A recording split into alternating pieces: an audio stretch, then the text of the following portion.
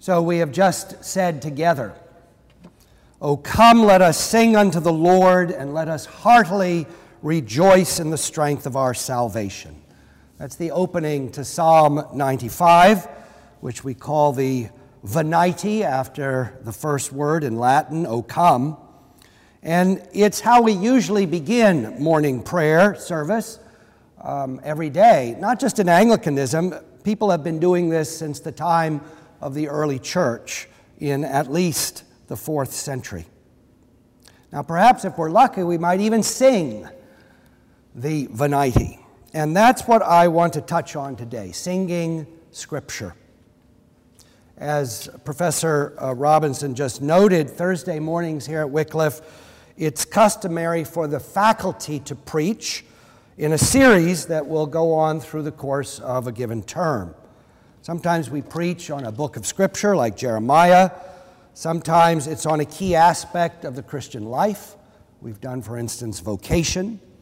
But this term, we're going to be preaching on the biblical canticles or songs, those parts of Scripture that we know are in fact songs indeed, like the Song of Moses at the Red Sea from Exodus 15, or the so-called Magnificat, the Song of Mary from Luke 1, and so on.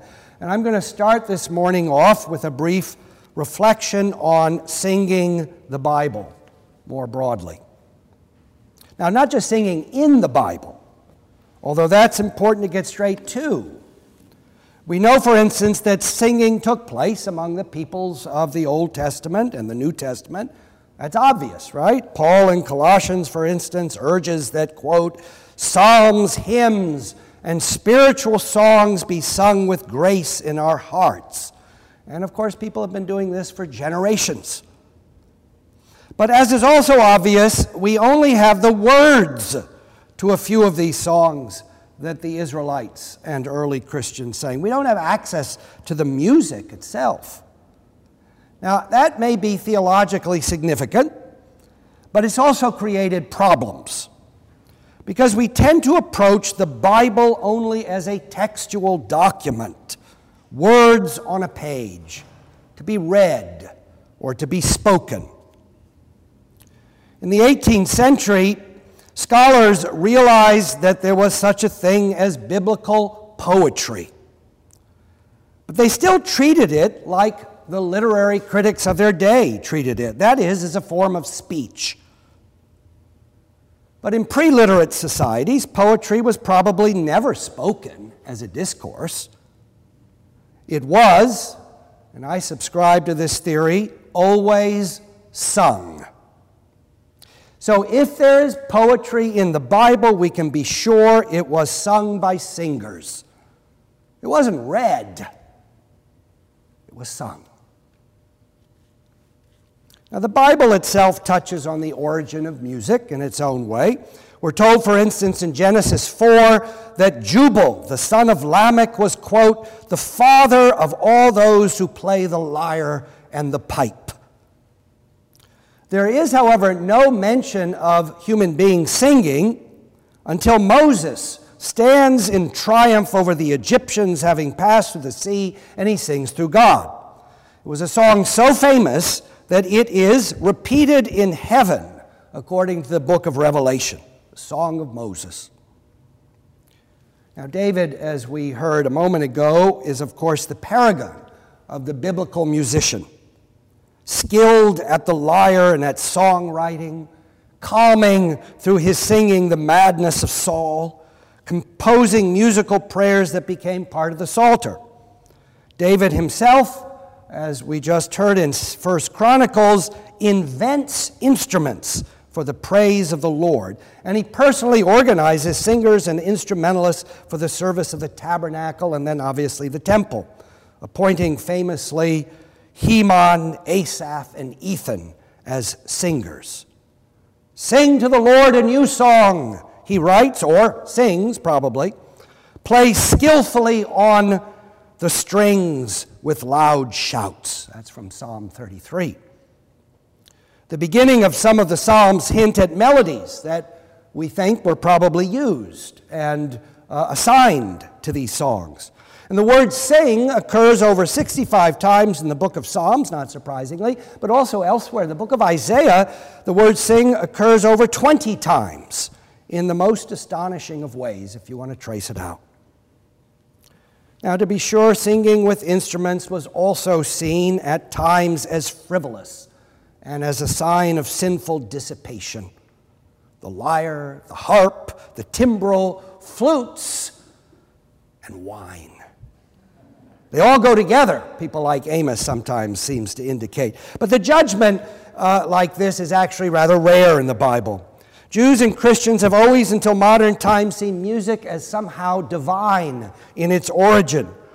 In the 16th and 17th centuries, a whole argument developed as to whether music was originally voice or instrumental. After all, Jubal and his instruments is mentioned before Moses and his tongue.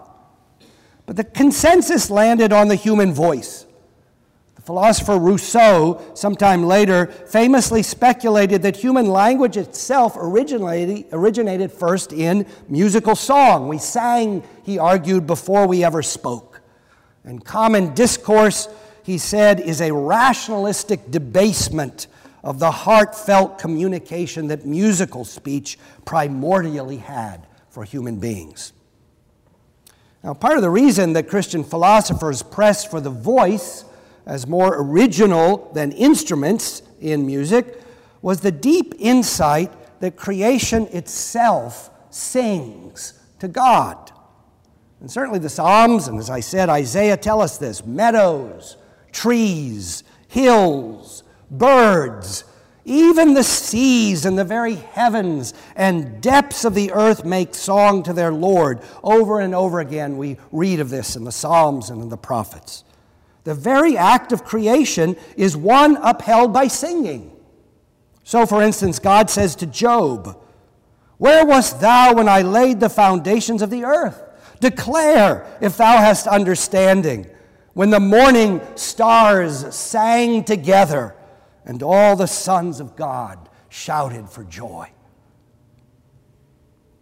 Hence, songs of praise seem to be part of created being itself.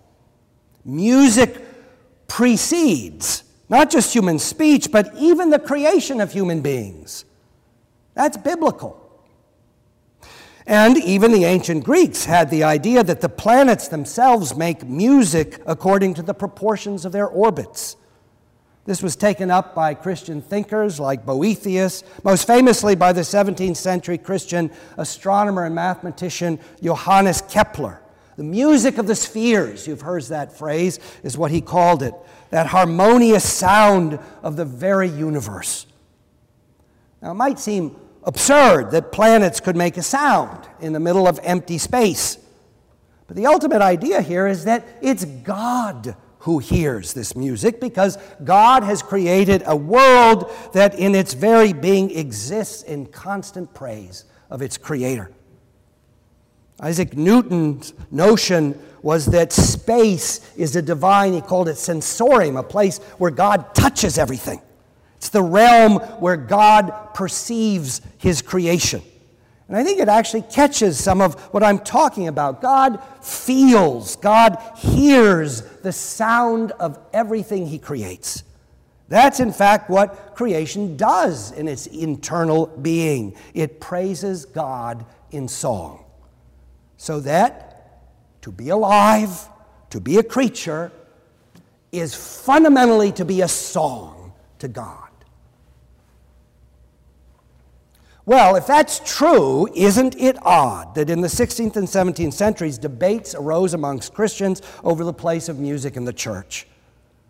Reformed Calvinists were the most contentious. No offense to those Reformed folks here.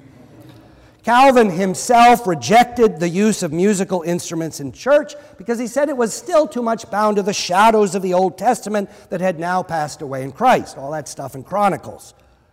And he also seems to have forbade the singing of non-biblical hymns. Still, Calvin did encourage psalm singing as a form of liturgical prayer and had the psalms translated into metrical versions that could be easily followed by a congregation and set to simple tunes. He even commissioned settings and song of the Song of Simeon, the Lord's Prayer, the Apostles' Creed, and the Ten Commandments, and you can find some of these. It's interesting to sing the Ten Commandments, the way that was put together. Thou shalt not serve a graven image. A jealous God am I, your Lord. It's not something we tend to do, but they did it. But Calvin's Puritan followers in Britain, they pressed this notion that the Old Testament is a shadow to the extreme. And they were convinced that nothing should be done in church services that was not laid out explicitly in the New Testament. The Old Testament liturgical practices, they said, had been abrogated by the New, so that if the Psalms were to be sung, it should never be in the liturgy, only before or after church services, and only in a unison tune, never in harmony. Interesting, something Dietrich Bonhoeffer said also. They were adamant that prayer itself was to be spontaneous. It comes from your heart. And thus to say, let alone sing something from Scripture as one's own prayer, was both irrelevant and irreverent. It's not yours. Don't do it. Well, as you can imagine, others said nonsense.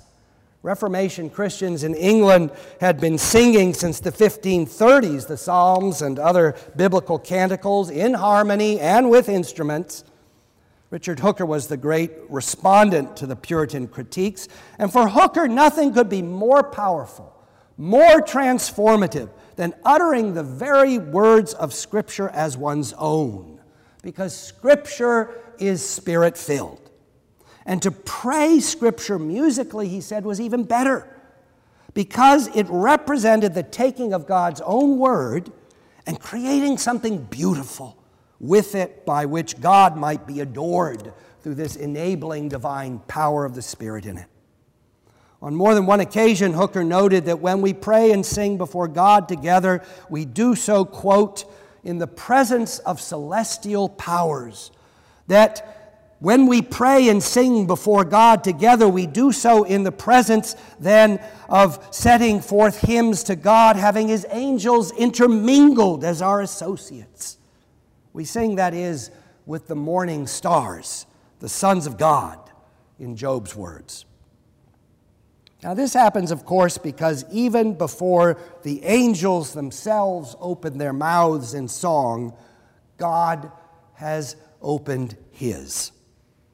In the words of Zephaniah, the Lord thy God is in the midst of thee and is mighty. He will save. He will rejoice over thee with joy. He will rest in his love, and he will joy over thee with singing. That's God.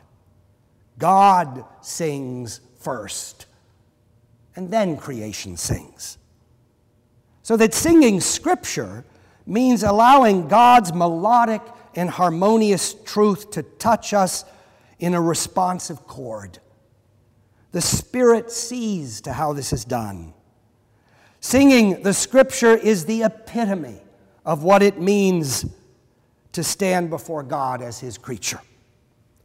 God sings his own word to us in all of its formative and creative truth, and we in turn, and led by God's Spirit as it enables our particular created being, which is why music isn't printed in Scripture, we sing it back in response. And when that happens, that is the world as it should be. Neither more nor less. Before the beginning of their prayers, writes St. Athanasius long ago, and he's speaking of churches he's visited in Constantinople in the early 4th century. He writes, Christians invite and exhort one another in the words of Psalm 95. Come, let us sing unto the Lord a new song. It's preparatory to hearing God's word, as we do in morning prayer, in part because, as the letter to the Hebrews uses the psalm, it's a call to faithfulness before the Word who is Christ. But its call, I would argue, is a fundamentally musical call. It's a joining of us with the most profound aspects of our created being, beginning all prayer, beginning all life itself with praise of God, which is what it means to exist at all. In the name of Christ, amen.